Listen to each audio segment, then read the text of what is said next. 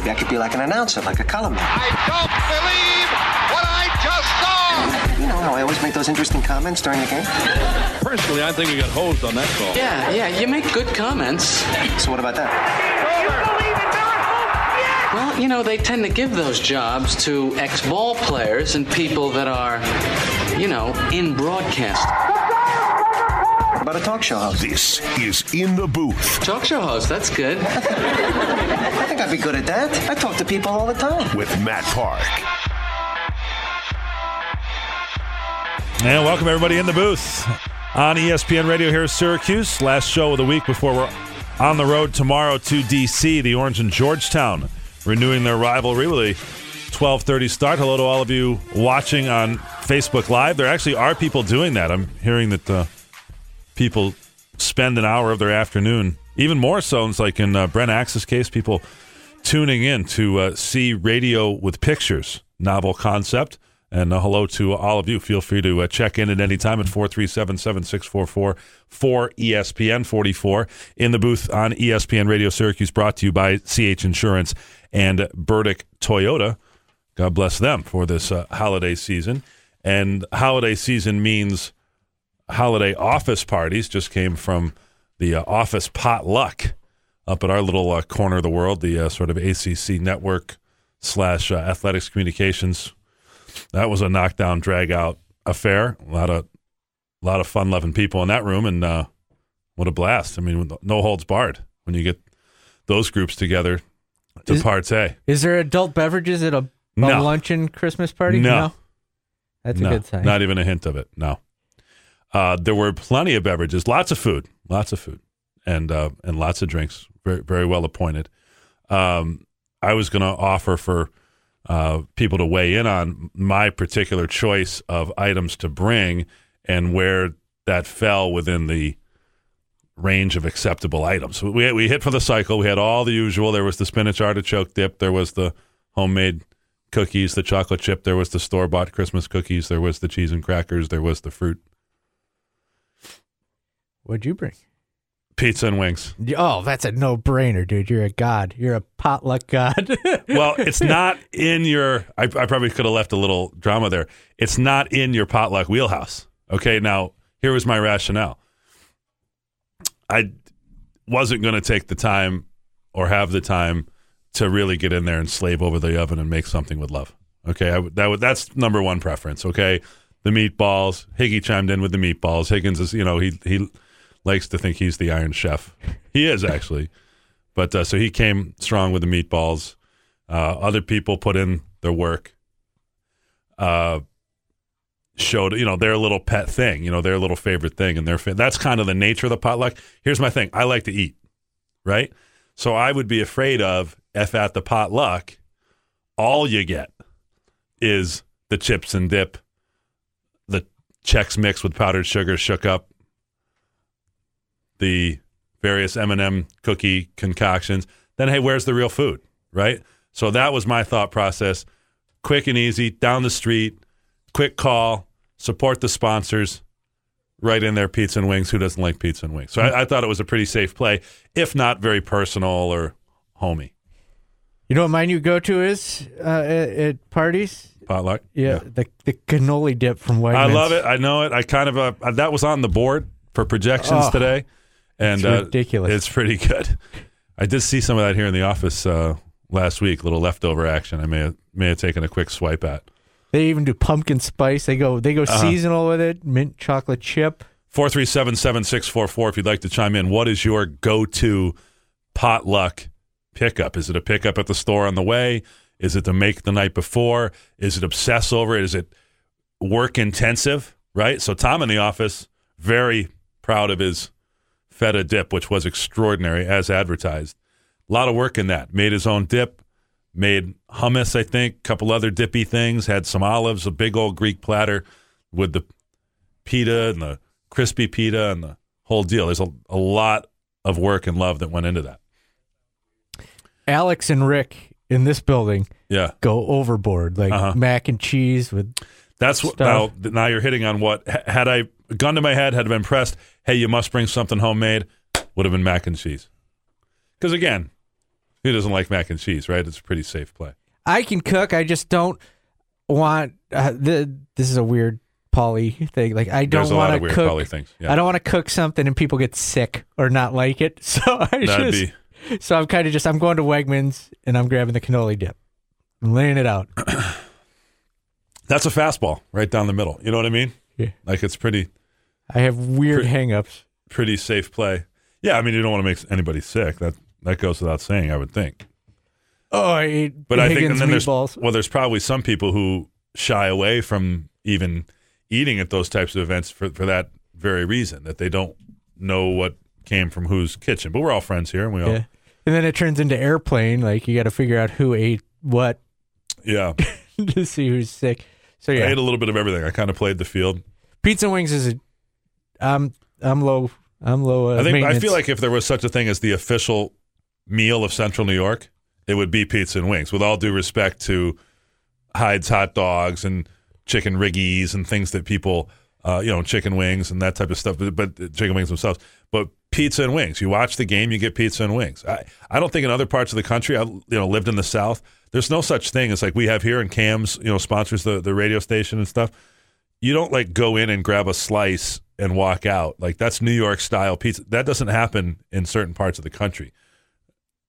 Lord have mercy on those people, But here, and they don't. Most other places in the country don't have what we would consider satisfactory wings.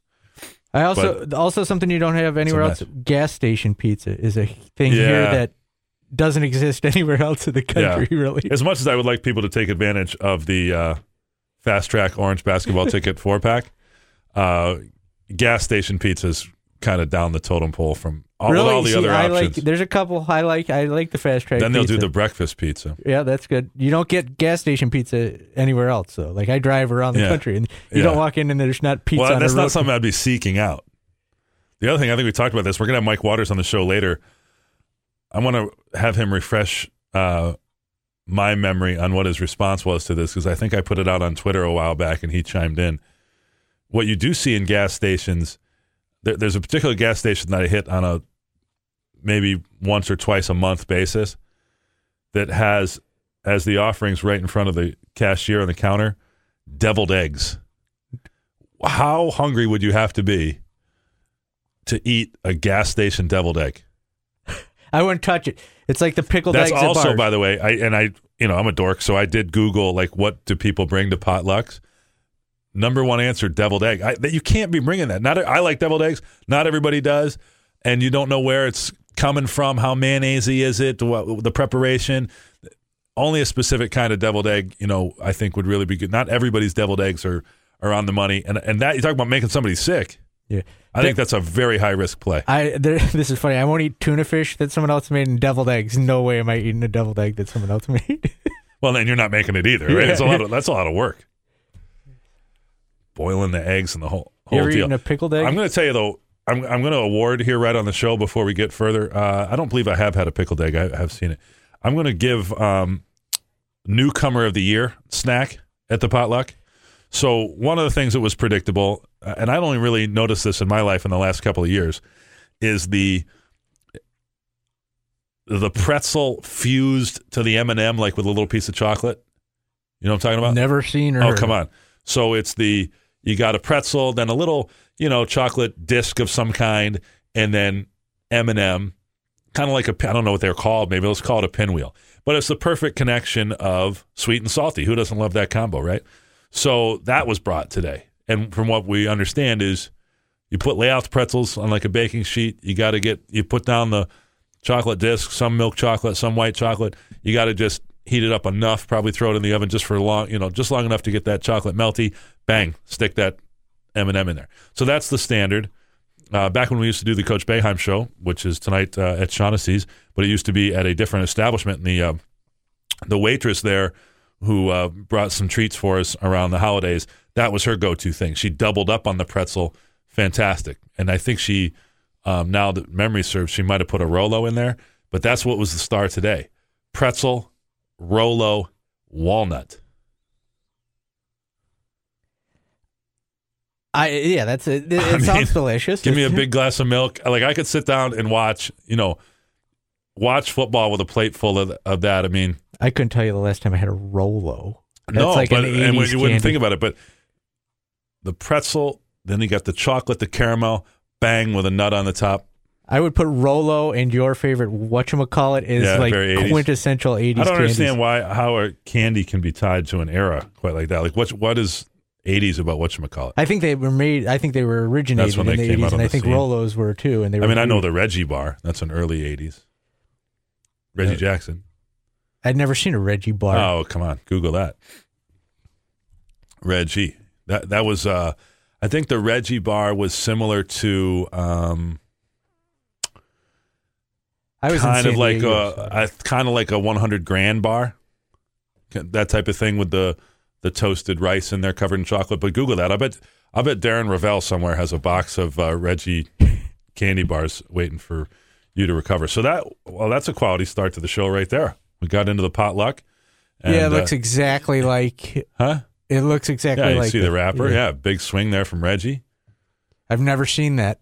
Oh yeah, get in there. I'm surprised, Paul, given your love of baseball and your age and Reggie bar. There's an Isaiah bar, a Chipper Jones bar, a Ken Griffey Jr. bar, the Kirby Puckett bar, and Jeez. Mark Price. Of all those people, would Mark Price be by a mile the least likely to have a candy bar named after him? Yeah. The head coach at UNC Charlotte. What was in his? Like it's like just a healthy granola bar? The Puckett bar does not sound delicious at all. No, it should be shaped like a hockey puck or something. Okay, so there we go. But if we're going to get Mike Waters on, see if he wants to chime in on, I bet they have a big potluck over there at Syracuse.com, or maybe that's a big company. They might do something fancy. But we had a good time, and thanks to Tom and Scott and Kristen and all their organizational skills, had the fireplace and the carols and the whole thing going. It was a nice, warm holiday feeling in the workplace. But I appreciate your sticking by me on the pizza. I knew you would, actually. You can't go wrong with pizza and wings. I think in any scenario. Yeah. It doesn't exactly scream holidays, but it... You know what I'm not a fan of now that you've got me going? The chicken wing dip. I love it. That was a conspicuous chicken. absence today. Not a fan of the chicken wing dip. You're the one. All right, we're back. We'll find out what Mike Waters likes at his potluck when we continue in the booth on ESPN Radio Syracuse. This is In the Booth with Matt Park. Welcome back in the booth on ESPN Radio Syracuse here until 3 o'clock today. Going to visit with our friend Mike Waters, brought to you by Oswego County Mutual Insurance. And Mike, we invoked your name before we got started here because our opening discussion was about, it just come from the office potluck. The whole concept of potluck. I mean, I like to eat. I don't want to really leave it up to chance. So I was hoping for somebody to find it acceptable that I just took pizza and wings. You played it safe. Well, yeah. I mean, you can have that in any situation, right? Well, I just didn't want, if everything was going to be somebody's, famous dip over here and cheese and crackers, well, then you might not have had lunch. What's your go-to? Did you guys had your office party yet? You must have a catered affair, you big swanky people over there. If we did, I don't know. Was I invited? I might have missed it. No, there's usually an office a party and stuff like that. We did have one just this past Saturday that sadly I had to miss. But when you get into those group efforts and everyone brings a little something, I think you're right sometimes to play it close to the vest. I worry more in the summer when you're doing outdoor events and you don't know how long the potato salad's been sitting there. Thank you. And that gets a little dicey, right? Yeah, and I like potato salad. That has a shelf life, not in the way you're talking about, but around here, right, that's a summery thing. Like you couldn't show up this time of year with potato salad, right? No, you couldn't do that now. This time of year, you got to have your hot, spinach artichoke dips. Yeah, that was the first thing. See, buffalo chicken that Paulie doesn't like. But yeah, it's standard, automatic. Like you would feel disappointed if nobody brought the spinach artichoke. And this was not like a sign-up sheet or anything. This was true potluck. It was, but it was a pretty good spectrum there. And I think we covered pretty much everything. But I was going to lay it down on the pizza and wings. Right. I don't trust anybody else's chili but my own. But I make a mean chili. That's true. Chili is also. If I'd had a little more time, I think chili may have been the play. The problem with the chili is now you bring cleanup into the issue, and how many of the accoutrements do you bring? Do you bring the cheese and the onions and the chips and the? You know what I mean? I'm trying to make it a no fuss, no muss, throw it out all at once kind of thing. I agree. I understand. I really do. If I put as much thought as you did into potlucks, I would be a genius. Like I would never fail at anything. Well, I'm nothing if not an overthinker, and I don't really put a lot of thought into things that matter, but stuff like this we got. I mean, I really thought about what to talk to Mike about, other than the conversation we've had during the week. I don't want to scoop your little story there, Mike, that you're working on, but I know you did put some thought into Louis Orr and how and why Georgetown was a landing place for him, and must have been a good relationship struck up between he and Patrick Ewing with the Knicks, huh? Yeah, Louis, I got a chance to talk with him earlier this week on the phone, and you know Louis, I think, as about as well as I do, and he's such a private guy. I had to beg and plead to get him just to talk a little bit about how he wound up at Georgetown. And I think he was really worried that I was going to turn it into he's turned a turncoat and he's gone to the other side, and I'm painting him out to be some sort of Darth Vader or something. And I had to really talk to him and say, no, I think people just kind of they know you're there, but they don't kind of know how you did get there. And I think just that part's interesting. And we started talking about Patrick, and he got very comfortable talking about Patrick.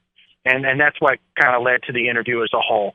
And he met Patrick when Patrick was a rookie with the Knicks, and Louis was in his, I think, 5th or 6th year in the NBA at that time. And he'd been with the Knicks for a few years already. Initially, Louis played for the Indiana Pacers for a couple of years when he got out of Syracuse, but he'd been with the Knicks. And, just kind of as a veteran guy, and knowing that Patrick was going to be a young kid and yet the center of attention, he struck up a friendship with him. There were a couple other vets on that team that Louis mentioned, guys like Trent Tucker and Darrell Walker, and they all just kind of became like a group of friends together and did anything that normal people do as friends. They got involved with each other's lives and, their personal lives, wives. He mentioned that Patrick had come to his wedding, and it was just a friendship that lasted well beyond their playing years. And so then when Patrick becomes a head coach for the first time ever, he wanted to find somebody who had been a head coach before. Not because of the X's and O's during the game, but there's so much more to being a head coach. And you have to learn how to run your own program. And Louis has been a head coach at 3 different places. And between Siena, Seton Hall, and Bowling Green, Louis has basically seen and done it all. And between their friendship and Louis's background, I think Patrick viewed him as the perfect guy that he needed on his initial coaching staff. And Louis was excited to go there. And Louis didn't see the rivalry. He understands it's there. He gets it. But Louis is a different sort of guy. And, I think there's some guys out there, players too, not just fans, the players that when they see a Georgetown uniform just want to turn and walk the other way so that they don't get in trouble for hitting somebody. Louis is not that way at all. He doesn't see, he played hard in his career, was a competitor, but rivalry just wasn't his thing. And certainly friendship and relationships, those things played much more to what he wanted to do. And it was really interesting. I love talking to Louis. He has such a very different take on the world than most coaches or players do. Well, it's interesting, Mike, because when you first mentioned that, and when we first heard that he was going there, and I know I look at things a little bit differently than your typical fan, I don't think turncoat at all. I think if you know Louis at all, you think this is somebody who views this as his way to help people and have a position where he can make some impact. It just happens to be at the rival of his alma mater. And the fans, I'm sure, are completely opposite of that, because there's fans that are still upset that Syracuse wore gray once, right? Exactly. What I love about this, too, is Louis just doesn't really go for the whole rivalry thing, and yet he played in the game that started it all. Correct. That was his last home game ever, the famous Manley Fieldhouse's officially closed game, the loss to Georgetown in 1980. His last game ever as a senior, and yet, with a shrug of his shoulders or whatever. And his one loss at home, he could have the most vitriol against Georgetown, really, he and Roosevelt Bowie. Absolutely. And Lewis might take it a little bit different. Sure. I'm not sure. We'd have to ask Roosevelt, but Lewis certainly not. And, Lewis had been out of coaching for a couple years after being let go by Bowling Green. And then after 2 years, he went to China. I mean, he was an assistant coach in China and kind of liked it, got a little bit out of it, but I just don't think he wanted to go back or do it again. It's a long way away from home. The opportunity to go to a place like Georgetown and put all the rivalry stuff aside, think about that. You have to go coach at a place like Georgetown. It's a great program, tremendous history and tradition, playing in a conference like the Big East. You get to play in a city like Washington, D.C., and you get to work for a guy who you know. He's not just being hired randomly off the lobby floor of a hotel at the Final Four. He got a phone call, a specific phone call from Patrick Ewing saying, "Would you like to come coach with me?" And that's got to be real enticing to anybody. No doubt, and Ewing clearly needs a bench coach, the same role that he had played in the NBA, where maybe you can't define exactly what it is that they do, but they're there to help be the backbone of the team. And certainly at the NBA, it's about skill development and working with big men and that type of thing. When you come to now the head coaching position, he needs somebody who's been there and done that and help with game management and, as you say, running the program in the various ways that you do things. And Georgetown being in an NBA arena in a major city is an interesting landing spot. And also because Georgetown clearly has to make a push here. They just opened the facility. They named it after Big John Thompson. They have not been relevant on the major college basketball scene in the last few years here, and they can't afford to let Patrick Ewing fail. So I would think Georgetown's got to be now pumping as much money and resource into competing at basketball as they ever have. I would imagine so. And, they have the new place on campus that you mentioned. They still get to play in the NBA facility where the Wizards play. It's a really nice facility. We've been there a number of times for both SU-Georgetown games and also a couple of NCAA tournaments have been there. So, and an ACC tournament. So it's a really nice setup, but I agree with you. They can't afford to have Patrick fail because that's going to be really hard if he does. Think about how hard it was for that school to get rid of John Thompson III. As long as Big John's there, that was going to be a real dicey situation. I think, bringing in Patrick was the best answer at the time. But, I think that's the reason why you see them playing the schedule they're playing so far. Sure. A schedule with only one team that's not in outside the top 300 of the KenPom ratings. I mean, it's the easiest schedule in the country so far. And by a mile, and Syracuse will be the first team they've played sub 200, which is really astonishing to believe. And I think the reason that Georgetown is having fingers pointed at them for that is because it's not just bad, it's literally the worst. And because they had a better schedule in place with this PK80 in Portland, which was all major conference teams. They backed out of that to fill in with cupcakes. So you can understand it, I think, why they would do that from their vantage point. And as we were saying, it sets up for this game, Mike. The trivia question will be, again, a little side note in the rivalry that either the first big win for Patrick Ewing or maybe more likely the first loss for Patrick Ewing in his career would be with Syracuse.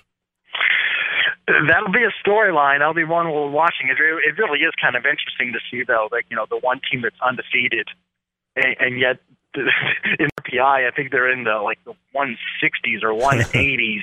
And it's all because of their schedule. I mean, you don't get rated really high in things like the RPI or KenPom when you're playing this kind of schedule. But the fact of the matter is, they're 8-0.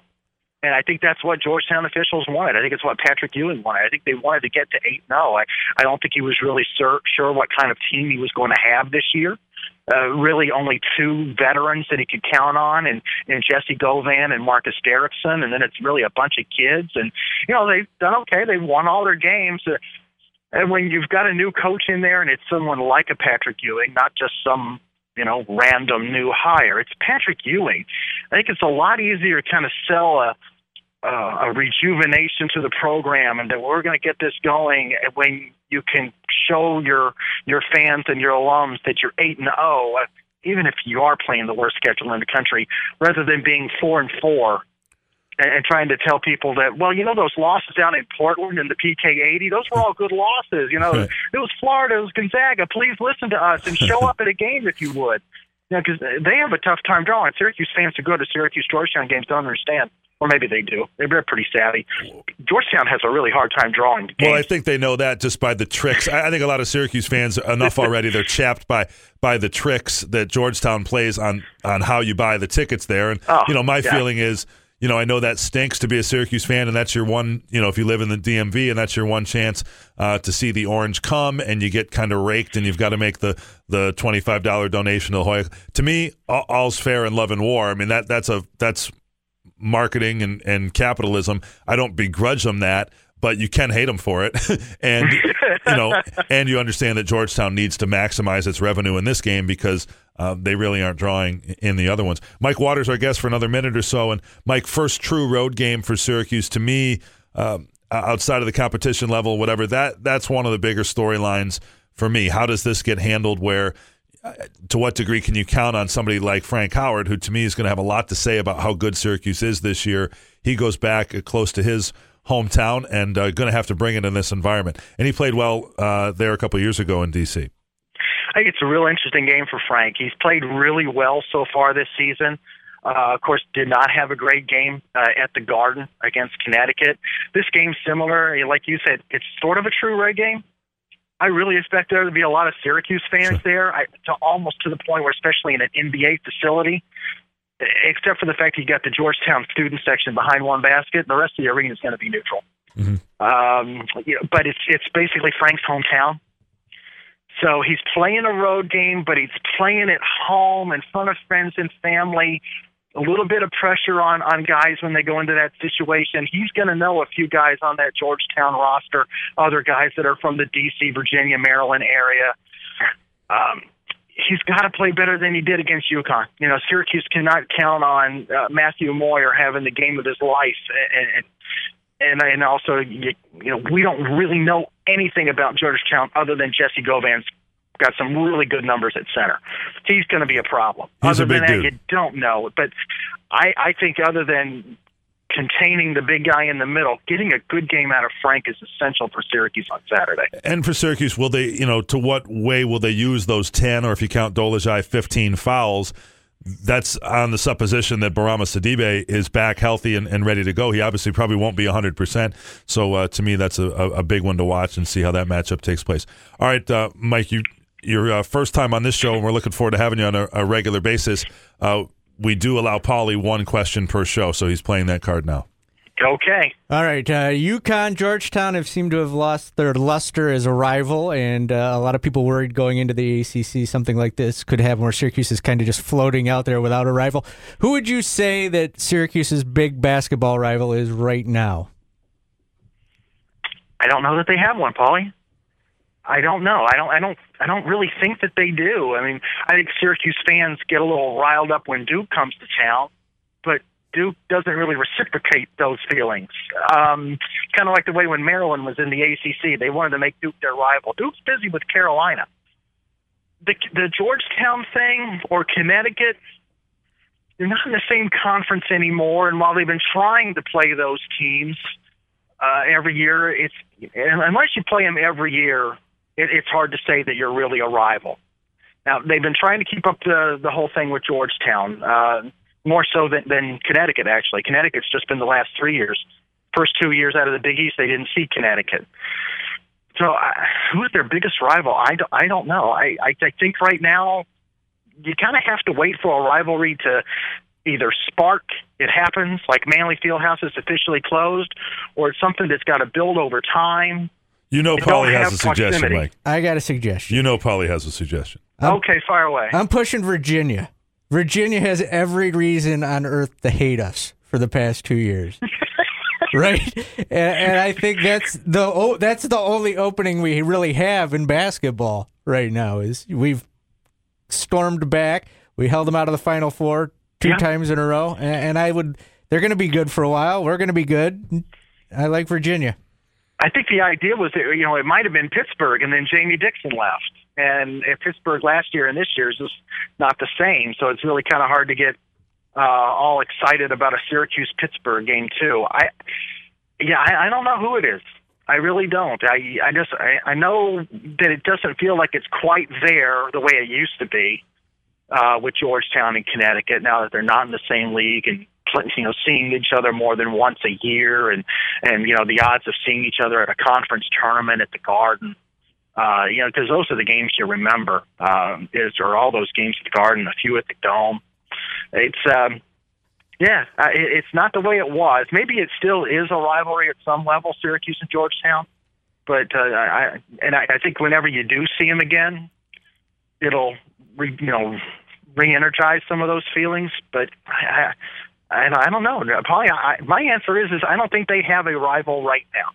And it's got to come over time. You need the volume of games and stories and close calls, and there's no more volume than there is in the Georgetown series. As you say, Duke is never going to take Syracuse as a rival, and I don't know if Virginia will either necessarily, but the last couple of games certainly are noteworthy. You need those and about 6 more before you start to really think that, and we'll see how it develops. We're all still learning this, and even talking to somebody the other day about the ACC tournament and reminding them Syracuse still hasn't won an ACC tournament game, which is a box they're hoping to check come the spring. All right, Michael, you were very generous with your time. We appreciate it, and if you want to get together here before Christmas, I'll swing by and get some of those gas station deviled eggs for you. Oh, lovely. Thank you. Yeah. They got from the guy who overthinks potluck dinners. He wants me to eat that. Anything for you, though, buddy. All right, Matt. All right, there's Mike Waters. Appreciate it. We'll have Mike on a regular basis come conference season on Thursdays, brought to you by Oswego County Mutual Insurance. And we thank Mike. Mike's on his way to D.C., and we'll see him there on the weekend, the Orange and Hoyas, Saturday, 12:30. Don't think he bought my Virginia. No, I think he was kicking that can down the road, looking for being polite. Well, and especially to me, you want the rivals. The best rivalries are rivalries in every sport and all that too, which is never going to happen with Georgetown, and isn't really going to happen with Virginia either, just because of there's not the history there, and you don't play football very regularly, and so that's part of the deal when you switch conferences. Is trying to establish that. And, it's a topic for another time, maybe when we have a little more time, but there aren't the surefire answers for great rivalries right now in football. And I think in basketball, you can look at some of these others, but to me, that's among the reasons you hold on to Georgetown. It's always going to be relevant to be digging up these stories and the type of feelings that people have, because the people making rivalries are not so much the players that are 20 years old. It's the alums and the ones that have lived it for 20, 30, 40 years going past their college time. All right, we're overdue for a timeout. Back with more as we continue in the booth on ESPN Radio Syracuse. Do we care? Interesting. I doubt it. No, wait, the other thing. Tedious. But we will do this segment anyway. Don't care anymore. Here's Joe Salzone. I don't care no more. Who leaked Shohei Ohtani's medical information? Major League Baseball wants to find out. The league launching an investigation into the leak, which was published Tuesday in Yahoo Sports, or should I be on Yahoo Sports? Anyway, the 23-year-old right-hander suffered an injured elbow and received treatment, but the website published details of the injury from Ohtani's medical report. Last week, Ohtani signed with the Angels. Did people on Facebook Live get the eye roll I just threw to Paulie? The in/on Yahoo Sports? Is it on? I would say on. It's a website. Yeah, that's what I thought. As opposed to in a magazine. Well, what's it matter now? I mean, whoever did, if I'm the Angels, I'm saying whoever leaked it should have leaked it ahead of time. Well, let's go. Russia. Yeah, right. Hashtag collusion. And there shouldn't be any leaking. Like, to me, when you're making the investment that these major league organizations do in players and human beings, they ought to know you inside out and upside down, and obviously, or be willing to, or have it be a known risk that they're taking. I haven't heard the Angels say that yet, that maybe, hey, yeah, we did know about this. We were comfortable with his treatment. I don't know that I'd really paid much attention to platelet-rich plasma treatment, which would also be a terrible thing to bring to a potluck. But last night, well. Yeah, they were making reference to that being commonplace in the NBA as a treatment for knee disorders and that type of thing. But they'll get to the bottom of it. Speaking of the Angels, did you see that Chase Headley is rumored to be heading that way? Padres moving him on, as you predicted, right? Yeah, looks that way. Walt Disney is buying 21st Century Fox, which includes its 22 regional sports networks. The deal, announced earlier today, is worth $52.4 billion, and it means Disney will take control of the Yes Network, Fox Sports West in L.A., and networks that carry over 40 teams in the MLB, the NBA, and the NHL. Yeah, let's not get this confused. This is ESPN taking over the Fox regional sports networks, so I'm not entirely sure what all the ramifications are going to be of that, and I think you might see that when it comes to carriage, for instance, of the ACC network and that type of stuff that will impact us around here. But this is huge. I mean, just to think the amount of dollars involved, and Disney, obviously you're talking about two ridiculously large companies here, Disney and Fox, but it'll be interesting to see the outcome of this. This has a chance to change the way we watch sports. I can't wait to see Shepard Smith and mouse ears. An Uber driver. I don't know. I had nothing, and I just had to crowbar something into it. They're getting the news too, right?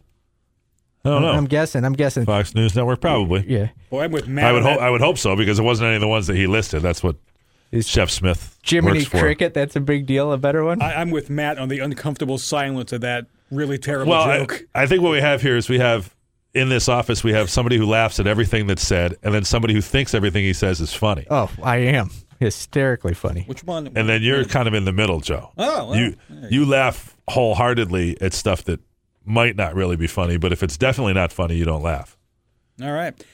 And an Uber driver... But you also didn't come in yesterday, so... That's true. That's and I a might check. not come in tomorrow. An Uber rider in Toronto who had a 5-mile drive was charged more than $18,500. That's over $14,000 in American money. Uber first denied the passenger a refund and then changed their mind and is now looking into how that error happened.